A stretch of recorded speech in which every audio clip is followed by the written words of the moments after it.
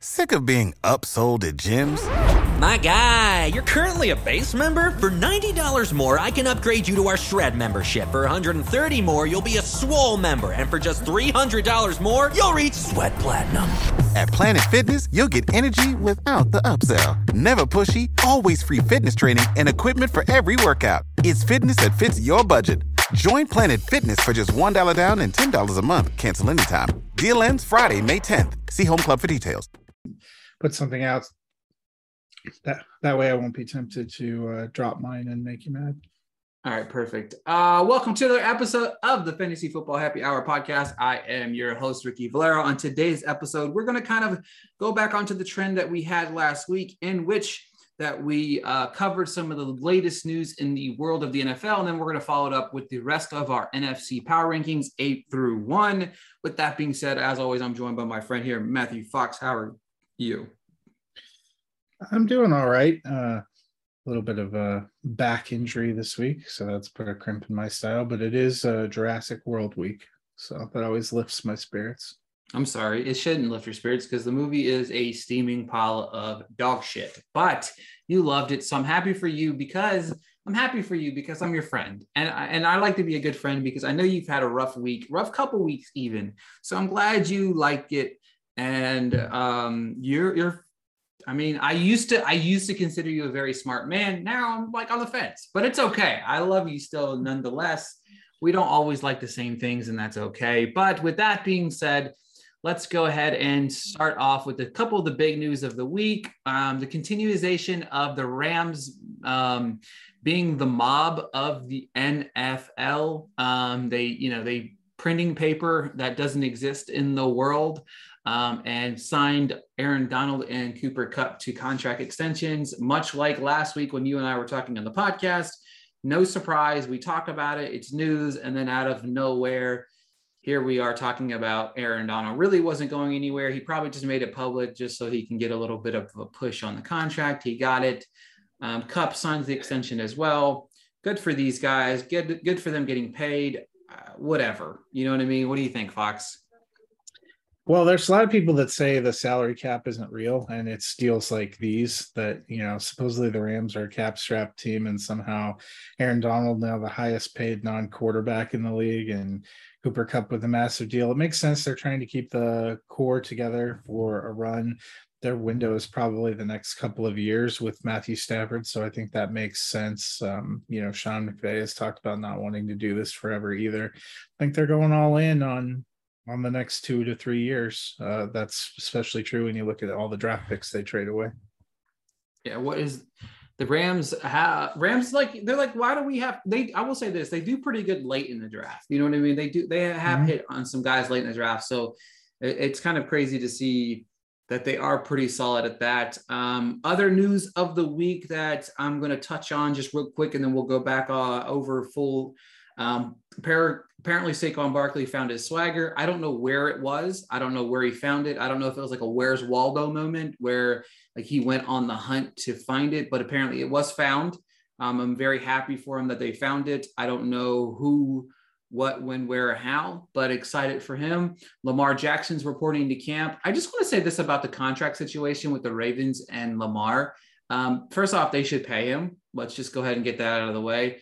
I think he is one of the better quarterbacks in all of football. But if they remember the last time they had a situation like this, it was when they battled with Joe Flacco, didn't pay Joe Flacco. Joe Flacco won a Super Bowl, and then they ended up having to overpay Joe Flacco, which was quite an interesting thing. And then, of course, Sammy Watkins, he's going to have the career best year. I'm just kidding. I don't really know. There was just Sammy Watkins chatter, and I thought it was funny. Fox, what are your thoughts on these scenarios? Yeah, I don't know how I feel about Saquon Barkley. Even if he has swagger, can he keep himself from getting hurt, which has plagued him? But more importantly, is he also blocking for the Giants? Because the Giants have not had a very good system. My other concern a little bit with the Giants offense in general is I like Brian Daboll. I thought it was a good hire. He's had a fun offense in Buffalo, but I wouldn't characterize it as particularly run heavy. And I don't know what that means for Saquon Barkley. He's going into a contract year. It doesn't feel like they're tracking the energy toward giving him a big deal, which is what a lot of his cohorts have received. So we don't even know where he's going to be next year. He really needs to prove something this year. He had a phenomenal rookie year. And between that and the hype he had coming into the league, I think that's covered over a multitude of sins the last 3 years. So I'll be curious to see how he does this year. The Lamar situation, I imagine a deal gets done. I still think it's weird he doesn't have an agent. I wonder if that's what makes it a little more complicated, because I'm guessing these teams have a way that they're used to working in a back and forth. And I don't know if that's the same with a player as it would be with, kind of an agent whose job it is to do that. Sammy Watkins share, not really buying it at all. There was another report like a day later that said he's not even a lock to make the roster. The Green Bay Packers are pretty close to having the worst receiving core in the NFC, if not the entire NFL. It's pretty rough. I mean, I'm going to do the fastest quick rundown of teams with receivers in the NFC real quick, because I have the teams listed. They're not better than the Seahawks, obviously. They're not better than the Panthers. The Giants, no. The Falcons, maybe we get a push there, but at least they have, I would say maybe. Actually, I have the Falcons higher because I think Drake London is a better prospect than anything that the Packers have. Chicago Bears, well, they might be tied there. They're better than the Chicago Bears. That's when I did my NFC wide receiver power rankings, that was the only team they were better than is Chicago. And as I'm looking at AFC, I think the only two teams I might have them above is Chicago and New England. Yeah, there's not many guys in this roster that I'm seriously like, holy cow, like this is unbelievable. It's rough looking all the way up and down. So with that being said, what are your thoughts on Lamar? I know the Lamar situation, like I know you talked about it, but do you have any questions or concerns about the potential of this team really screwing the pooch here? Well, the problem for everyone now that has to deal with a quarterback situation is that Deshaun Watson deal. We won't talk about him as a player, but the fact that any team gave a quarterback who hadn't really won or proven anything $230 million guaranteed sort of reset the market. I think you're seeing that problem with Arizona as they're looking to get a deal done with Kyler Murray. We're really seeing, Russell Wilson has started extension talks with Denver, and I've seen some things where he wants 5 years, $250 million guaranteed. I'm sure Lamar Jackson is looking out there and wanting something too. And the state of quarterback position is such that if you have a guy that's good enough for you to win and be competitive, you probably need to hold on to him, because we saw this year you can't solve everything in the draft. You can't solve everything by, not everybody can go out there and get a Matthew Stafford and get to the Super Bowl. Brady's close to retiring. I mean, there's going to be a lot of maybe, he's close to retiring. We won't put that on him. I think they need to get a deal done with Lamar. It's how are teams going to respond? I think everyone's now playing a game of chicken, waiting to see who the next deal is going to be after Deshaun Watson to figure out how the market can reset, because that, however you feel about the player, the deal itself really put these teams in a bad position. Yeah, the Browns really screwed the pooch in multitude of ways, if you look at it. And obviously, we kind of went a little bit in depth in Watson. And it's crazy that we talked about this situation last week, and it's only gotten worse again this week. And it's like we're pushing closer. We're now into June. And as more things come out. One thing I wonder how this will impact contracts. I didn't realize they made it sound like it was $230 million guaranteed no matter what. I mean, he could have go out there and serial kill some people and he'd be fine.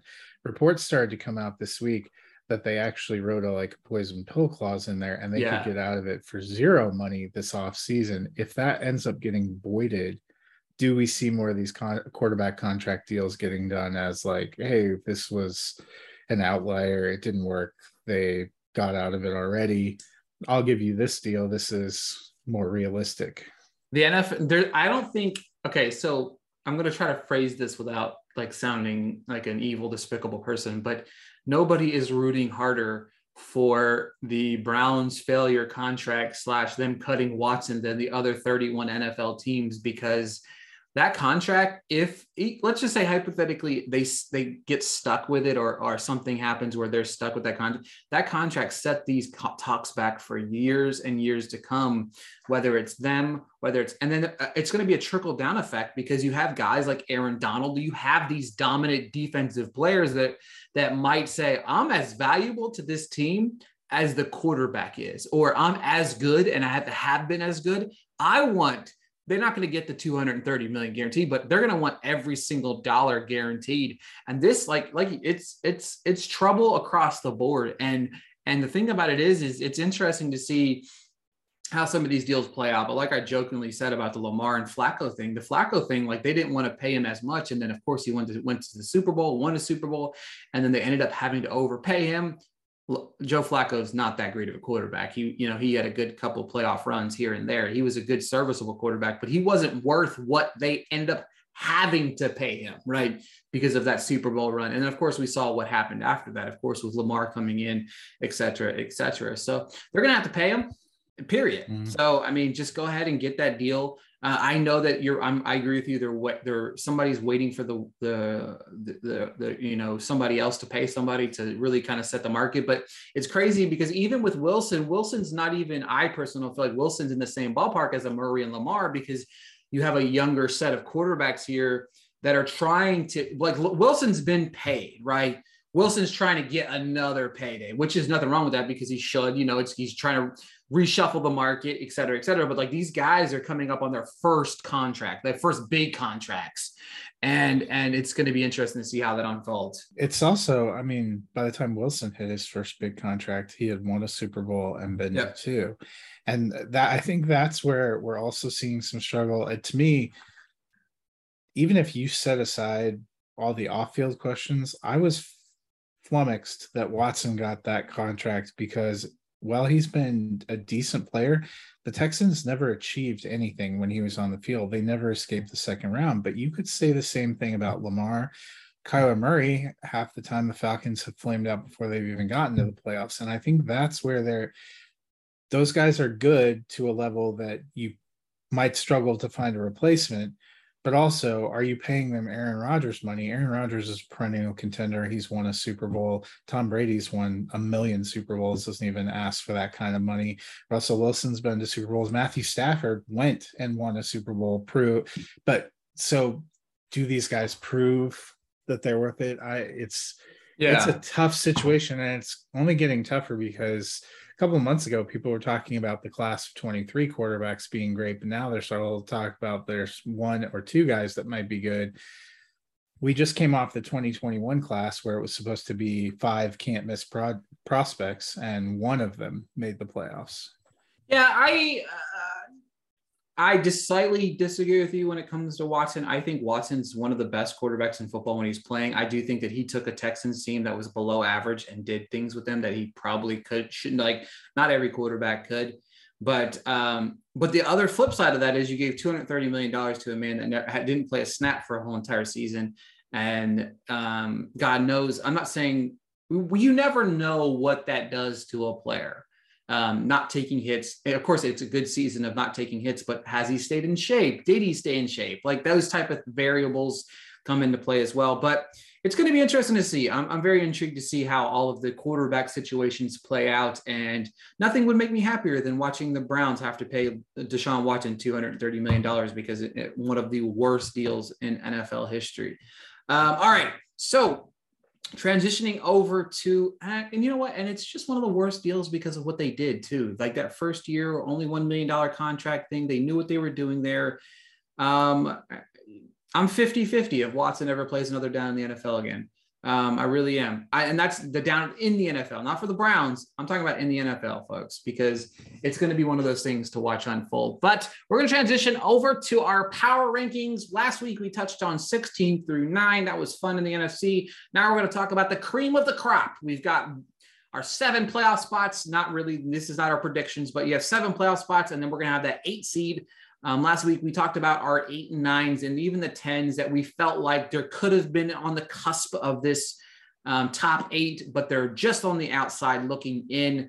And then, of course, we talked about how like our 12 through 16 were just the abysmal part of the NFC. I'm interested to see where we are on these. I think we're going to be close-ish. I think our top 3 or 4 are going to be similar. This 5 through 8, I'm interested. So hit me with your 8, 7, 6, and 5.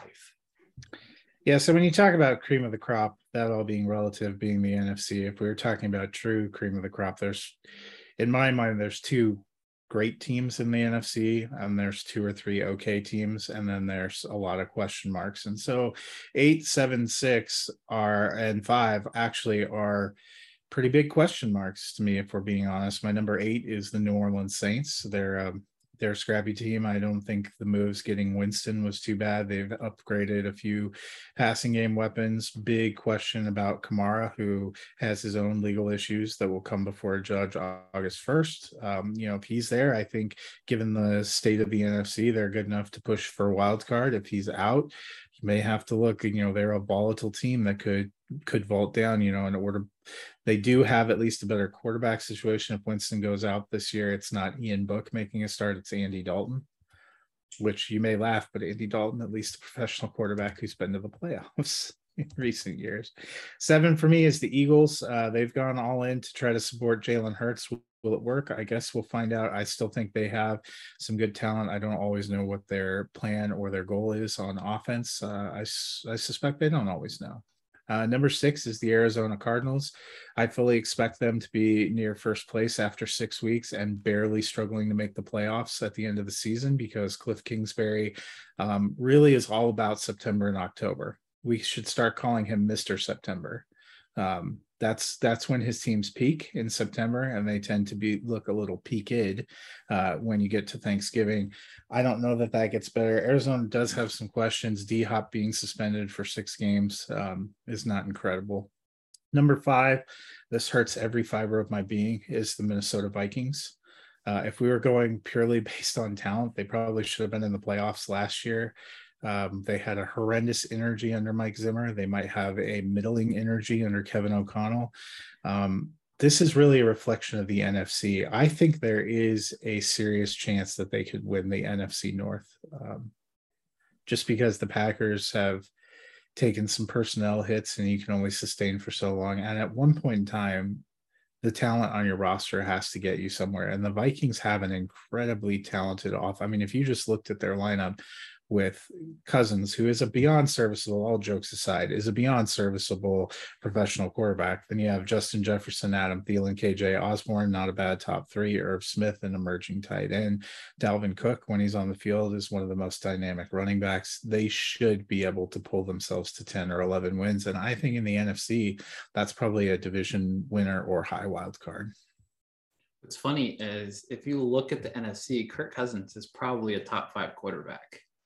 And it's nothing against Kirk Cousins, because he is a serviceable quarterback. It's just, I just don't think he's particularly clutch. I think he's always been he's a regular season quarterback. He's a rich man's Jared Goff. Yeah. Our rankings are eerily similar, I think. My 8 is the 49ers. We talked about this last week. You had them at 9, and I had the Saints at 9. I'm more cautiously optimistic about Trey Lance in this offense. I know, in my opinion, I feel like he's the perfect fit for what Shanahan wants to do. The thing is can he do it? Right. That's, I know that's your biggest question. I know you're not, I was not a Lance guy coming out of college either. So it's crazy that I'm on the borderline fence of defending Lance, because it's weird. But I just love the pick so much, because what Shanahan has always wanted to do with his offense is everything Trey Lance can do. He's got a nice long ball. He can move on his legs. His accuracy is not always the greatest, but, neither was Jimmy G. But Jimmy G also, they relied on him to throw 10 yards and under, and he did it very well.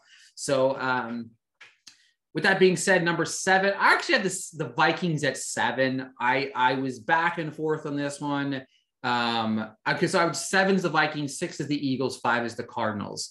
If you could switch all 3 of those around, to be honest with you, the Eagles have one of the most talented offenses in the NFC outside of their quarterback position.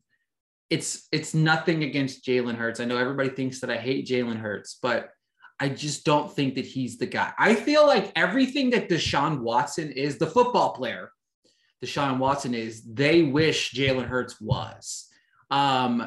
He's obviously a lot faster than Deshaun Watson is too, but that's aside the point. But this is a make or break year for Jalen Hurts, because if Jalen Hurts is unable to prove that he can be the starting quarterback, if this team, in my opinion, if this team is not competing for the division, if they just have a middling 9-8 season, they go to the playoffs, they lose in the playoffs, I believe that this team will be turned over to a new quarterback next year. They have the draft capital in order to make it happen, whether that is they're trading for a quarterback, whether that's they're trading up in the draft.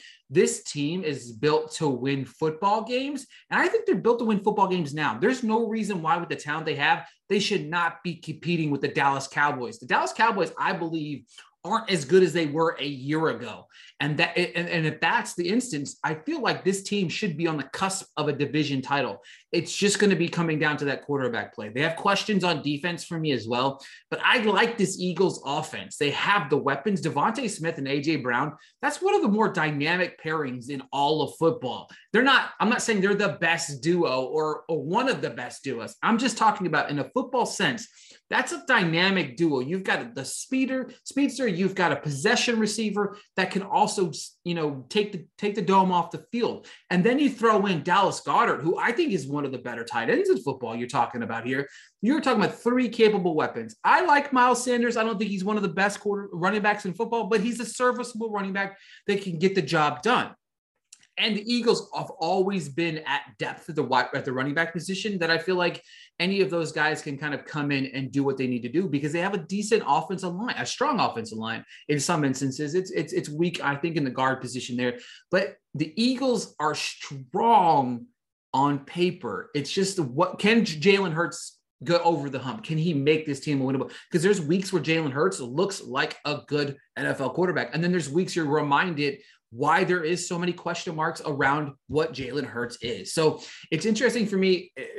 It's interesting having them at 6, because in some aspects it shows to me how weak the NFC is, but at the same time, it kind of shows you this team has talent. Like, it should be a playoff team. Like, we shouldn't even be questioning whether the Eagles should be a playoff team. We should be, how far can this team go? But we're not saying that because we have a lot of question marks at the number 1 position, right? If you have, if you have Jameis Winston, or no, if you have any other quarterback in the NFC, like on this team, it's Dak Prescott is on the Eagles. I'm sorry, I think the Eagles' weapons depth wise is better than what the Cowboys represent. It might be par for the course, but if you put Dak Prescott on the Eagles, I think this team wins 11 or 12 teams. If you put Stafford, you put Brady, you put Aaron Rodgers, you put any of these guys, if you put Kirk Cousins on this team, you have a 11, 12 win team 100%. And don't get me wrong, Jalen Hurts could prove us wrong, and this team could win 10, 11, 12 games. And we will both say, you know what? We were wrong, because that's what we could do this is what we do on the show. But we have to see it to prove it. You know what I mean? Because once the Eagles made the playoffs this year, you saw what they did. You know what I mean? Like, they buckled under the pressure. They're still a young team. Sick of being upsold at gyms? My guy, you're currently a base member? For $90 more, I can upgrade you to our Shred membership. For $130 more, you'll be a Swole member. And for just $300 more, you'll reach Sweat Platinum. At Planet Fitness, you'll get energy without the upsell. Never pushy, always free fitness training and equipment for every workout. It's fitness that fits your budget. Join Planet Fitness for just $1 down and $10 a month. Cancel anytime. Deal ends Friday, May 10th. See Home Club for details. But it's going to be interesting to see. And Cardinals, I agree with you. I didn't really know where to put this team. The thing about it is they're a 8, 9, 10 win team. And I think that's by default, because honestly, if the 49ers weren't in the transition year and the Seahawks didn't do what they just did, the Cardinals are probably easily an 8-9 win team because of that. You know what I'm saying? Like if the 49ers and Lance do anything at all, the Cardinals might miss the playoffs. Like it's just maybe not miss the playoffs because this entire conference sucks, but they're not going to, they might not be as high as one would think, because I think Fox agrees here. They could be a high end wild card team. I don't think there's no way they win the division at all. But the Rams are just built differently. I'm going to go with my 4 through 1, and then I'll let you hit your 4 through 1. I got the Cowboys at 4. Look, I got Cowboys at 4, Packers at 3. I don't know. To me, it's about the quarterback position, period. It's weird because we both think the Packers are going to take a massive step back, but the Packers are just they're just up there. It's Aaron Rodgers. You know what I mean? Like, it's the quarterback position, period. It's what it is for the Packers at 3, Bucks at 2, Rams at 1. I think 1 and 2 are top. It wouldn't surprise me if we're talking Bucks, Rams, NFC title game. It also wouldn't surprise me if we see a surprisingly team face one of these two teams in the NFC title game. It's like a 49ers run like we saw a year ago because somebody knocked off one of these two good teams. But it's really Rams, Bucks, and then the rest as far as it comes dominance. They're in a tier of their own. And then that to me, honestly, 3 through 7, Packers, Cowboys, Cardinals, Eagles, Vikings, that they could all flip-flop in that 3 through 7 range, and I wouldn't really care. And I think that you have the same 3 through 7 there as well. So it's like you could interchange most of these teams, and I wouldn't even be mad about it. What do you got, Fox? So my number 4 is the Packers. I like Aaron Rodgers, but I just feel like I don't know what they're doing to surround him. They have a really good defense, but a couple of those games could have gone either way. I think losing Devontae Adams is kind of a blow. 3 for me is the Dallas Cowboys. I still like their offensive structure. I think moving on from Amari Cooper may unleash the full potential of CeeDee Lamb. I like Gallup there. I thought James Washington was a decent signing. I think they're going to get Zeke and Pollard involved. Dalton Schultz really came on last year. This gives him more of a chance to shine. I like what they've been doing on their defense, building some pieces, building some toughness and intensity. Probably the best thing to happen to the Cowboys was that Dan Quinn didn't find a more appealing head coaching job. So he stayed there because I loved the energy and intensity he brought to that defense. I think that gives them a good chance. Number 2 is Tampa Bay. They're only a year removed from winning the Super Bowl. They still have a loaded team. I do wonder a little bit what the coaching shift is going to do. They're also getting older. We saw last year. Brady has to slow down at some point, right? Well, not necessarily just him. They're more susceptible to injuries. I think you're seeing Mike Evans get older. Godwin, we don't know if he's going to be back at the beginning of the season. I liked Russell Gage signing, but he's not what Antonio Brown once was. So you have to moderate expectations. I like Fournette. Behind him are some massive question marks. If Fournette was to get injured, you have Rashad White, Gio Bernard, and Keyshawn Vaughn. I don't mind the talent, but I don't know exactly what you're getting out of that. They have had to let some pieces go. And then number 1 is the Rams. I mean, they're the reigning Super Bowl champions. Apparently, the salary cap does not exist for them. They just keep piling on talent. I would argue that getting Allen Robinson to go across from Cooper Kupp is probably an even better situation than what they had with Woods or OBJ. And it sounds like OBJ is still thinking about coming back on a low money deal because he probably won't be available till midseason. I'll be curious to see if they can get a full year of Cam Akers and Darrell Henderson, what the rotation in the running game is, because that was probably an area of weakness for them last year that maybe isn't anymore. And the NFC is not good, but really for me, it's the Rams and Buccaneers and then a bigger tier break. And you're right, probably, I'd almost say the outcome for my teams 3 through 9, no outcome would surprise me. As much as I love the Dallas Cowboys, they're one mental breakdown away from being 7 and 10. We've seen it time and again. Yeah, it's crazy to me. So my question to you is this, and before we move on to the movie corner here, I want you to take a team that's in your 9 or your 8. Now I want you to go deeper. I want you to dig deep for this one. nobody really kind of expected the Eagles to kind of be in the playoffs last year, right? You know what I mean? And and nobody expected the 49ers to make a deep run. Which one of these teams in your 10 through 16 do you think could make that run? I think I know where you're going to go with this, but and I'm not saying I'm not talking deep playoff run. I'm talking about make the playoffs, maybe win a game. If it's 10 and below, for me, it's Detroit, because I think Detroit is the potential team that was a top 5 pick that could end up in the playoffs. You usually have one.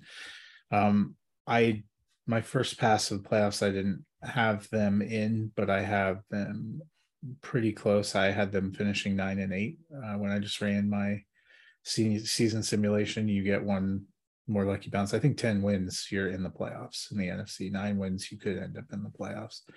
And I think Jared Goff is a guy that we've seen, if you surround him with a decent cast and keep him upright, he can get you to a Super Bowl. He did for the Rams. He may not be able to win that Super Bowl. He may not be the dynamic it factor. I like what they've done on defense, and I love their coach and the intensity he brings. So Detroit is probably my team in the bottom tier that could surprise. I think Washington's mine. You're talking about a weak conference. I'm not sitting here saying they're going to make a Super Bowl run, but this defense is a year removed from being really good. I don't know what happened from that year to year, but I think if Wentz can just be serviceable, they do have weapons on that team that they are pretty good. They've got some good running backs. And if they could take the pressure off Wentz, if they can utilize Wentz for what he's good at, Wentz doesn't turn over the football a whole lot throwing the ball. He does fumble way too much. But I think Washington might be my team. I didn't want to go the Lions too, because I think the Lions could be that team, but I don't want to go the same team as you. But with that being said, next week we will be back. We'll be discussing our AFC power rankings. That should be a lot of fun. Actually, I think we're mock drafting. Oh, we are supposed to be mock drafting. I lied. Next week, we will be hosting a mock draft with some of our team here. And maybe I'm going to see if I can get us a couple other people on the show. We're just going to do like a couple round mock draft. It'll be just to kind of see where everybody's head's at as we head into the NFL season. It'll be our first pass at this. We'll probably host a couple more leading up to the season. We'll do redraft just for the redraft fans of the world out there. And then maybe we'll do a dynasty one here in the near future as well, with the rookies being thrown in there. But with that being said, we're going to go ahead and transition to the movie corner. We're going to run through these real quick. It's a semi-busy, semi-not busy week.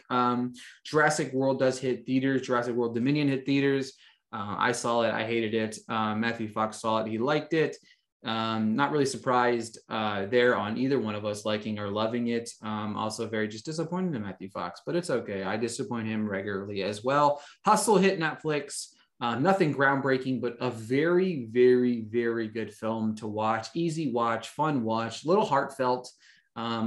It was a lot better than I expected. If anybody knows Adam Sandler is a basketball guy. He loves basketball.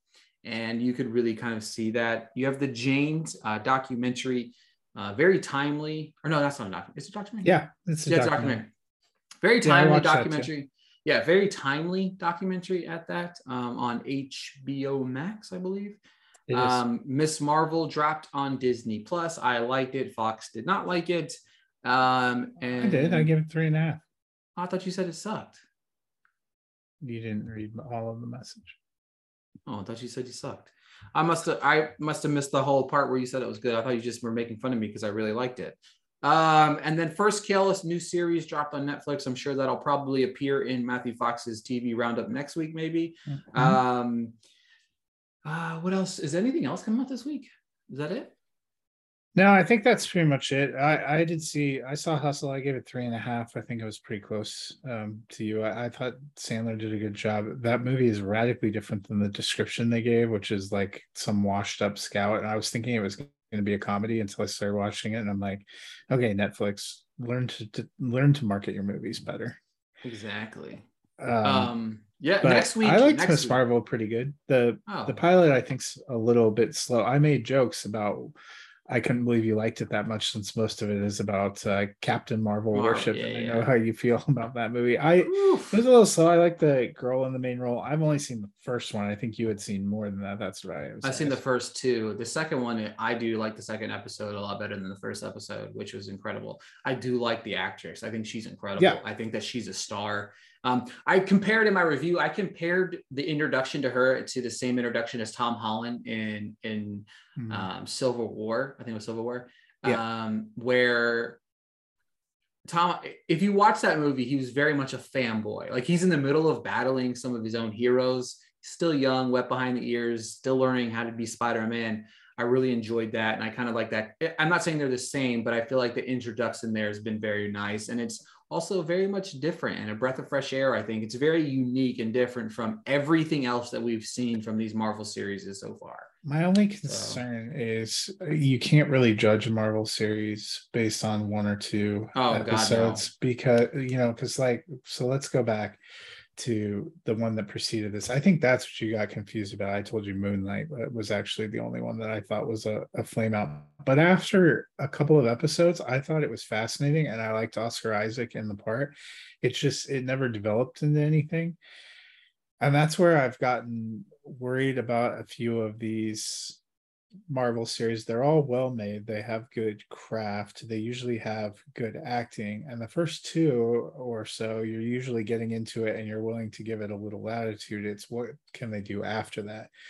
So that's what I want to see with Miss Marvel. There is a larger plan here, which I think might help because I don't know if you watched the short about the history of the character and the girl that's playing it and what it's bridging into, but this is supposed to lead directly into Captain Marvel 2, the Marvels cinematic film. So I'm kind of excited about that. It feels like it's part of a larger plan. The series that they've had that have done well, I think, have built towards something bigger. Yeah, I agree. And I think this has opportunity. Like I said, I've seen the first two. I really enjoyed it. Obi-Wan is obviously continuing. Did you watch this week's episode? I did indeed. I liked the action. Yeah. But there's another one. I'm curious where they're going. They only have two more left, and I don't know what point we're arriving at.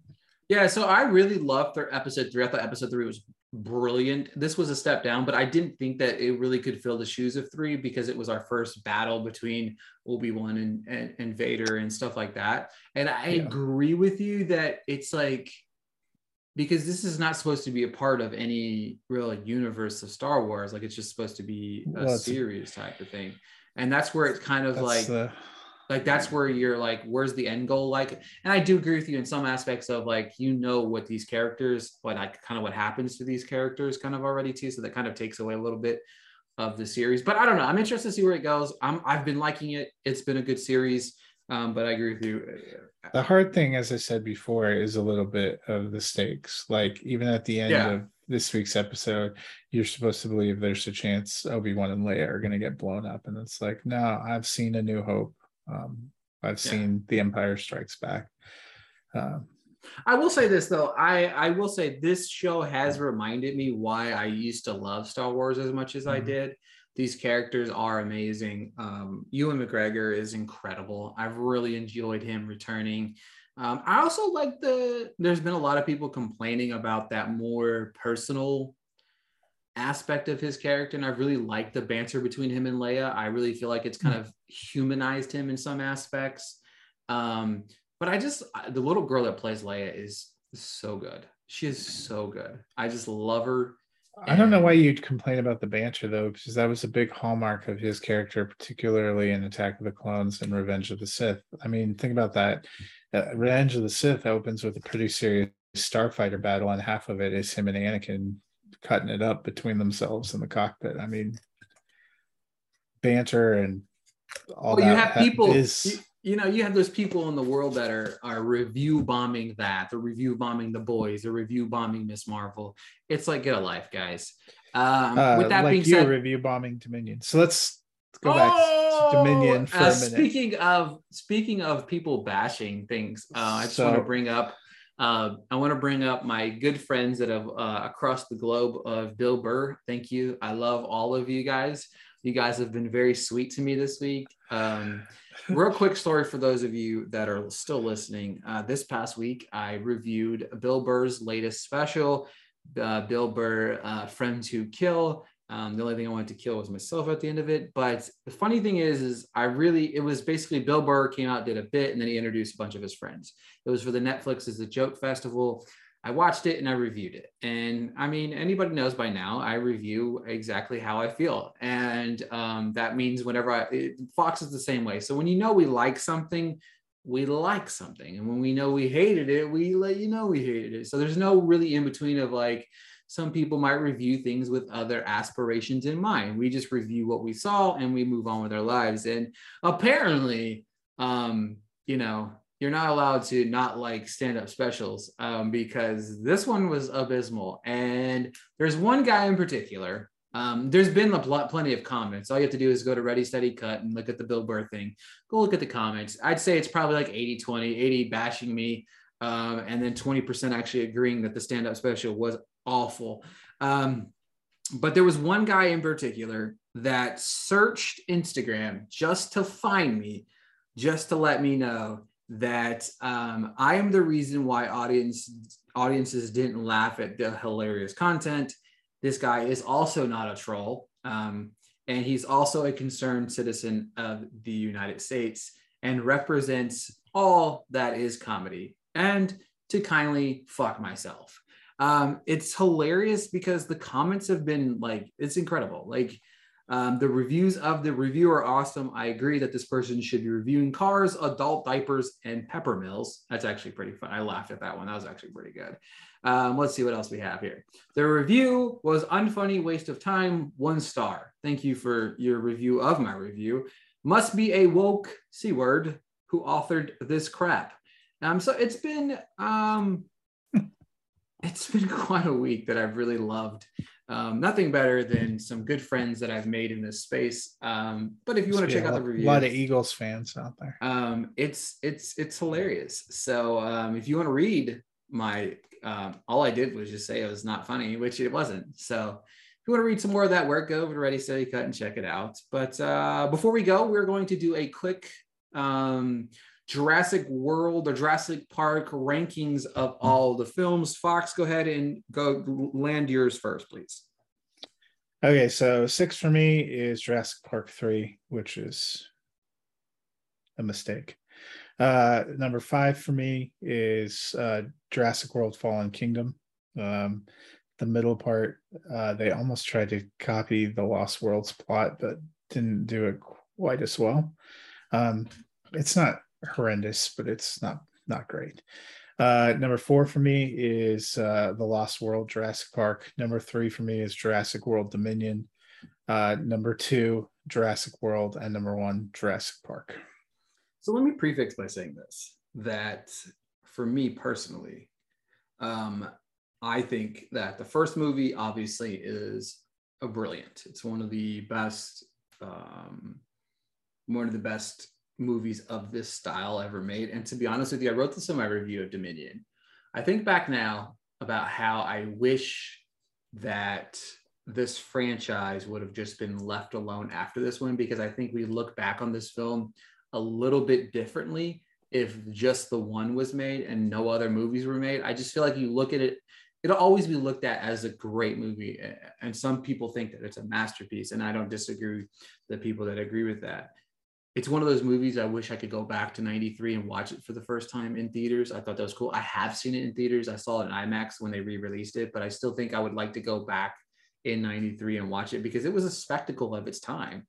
And I really liked Jurassic World. I thought it was really a breath of fresh air. I thought it was good. I think the rest of the movies just are not that good. Jurassic World Dominion, I don't even really care to rank the rest of these movies. I think they all suck. They're all like just whatever to me. Hang on one second. I'm trying to go find what did I rate Fallen Kingdom? I gave Fallen Kingdom 3 stars. So we're going to put Fallen Kingdom at number 3. We're going to put The Lost World at number 4. We're going to put Dominion at 5. And then of course, Jurassic Park 3 at 6 is how we're going to do this, just because I said I would do those rankings. Yeah. So I mean, I get some of what you may not have liked about Dominion. I will say that's why I asked you if you'd read the book. I don't read. I was a 12-year-old full of wonder 19 years ago when I saw Jurassic Park when it opened in theaters, and it led me to want to get the book. The movie is brilliant, and is still an all-time favorite. The book is decidedly structured quite a bit differently, and this is a trait for Steven Spielberg. If you watch Jaws, another one of my all-time favorite movies, and actually read the book of Jaws, you would find something that's a little bit tonally different. And I do wonder if that I enjoyed the nostalgia pieces of Dominion, but I also enjoyed what has long moved me about the Jurassic franchise is not the giant CGI dinosaurs or even the characters who I enjoy, but it's the ideology. Michael Crichton was a medical doctor, and most of his novels were about being on the forefront of science and technology, but from a more cautious perspective of what happens when humans attempt to play God and think that they can control everything. And they can't. When your reach outextends your grasp. And there are pieces of that are very resonant in bringing this story to a conclusion and finally realizing that they opened a power they didn't understand and couldn't grapple with. And that's in the original Jurassic Park, a lot of the commentary that Malcolm and Sattler and Grant give to John Hammond is, you don't know what you're doing, you don't know what you've opened, you'll never have control. And if you read the book, there are a lot of pieces the actual Chris Pratt's character from Jurassic World reminds me of probably the best character for me in the book was Muldoon, the tracker who worked with the raptors. They killed that character in the movie Jurassic Park in a semi-unforgivable way.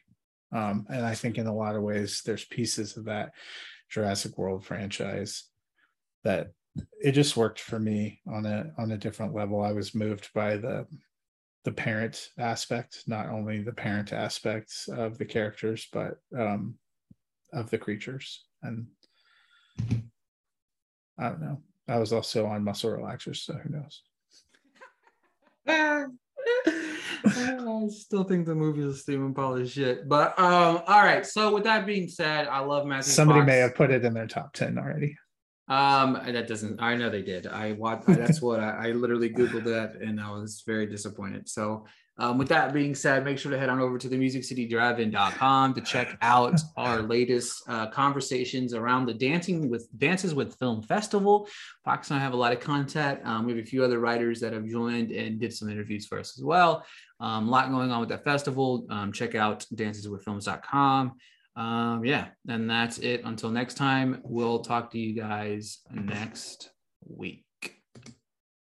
When you need mealtime inspiration, it's worth shopping Kroger, where you'll find over 30,000 mouth-watering choices that excite your inner foodie. And no matter what tasty choice you make, you'll enjoy our everyday low prices, plus extra ways to save, like digital coupons worth over $600 each week. You can also save up to $1 off per gallon at the pump with fuel points. More savings and more inspiring flavors make shopping Kroger worth it every time. Kroger, fresh for everyone. Fuel restrictions apply.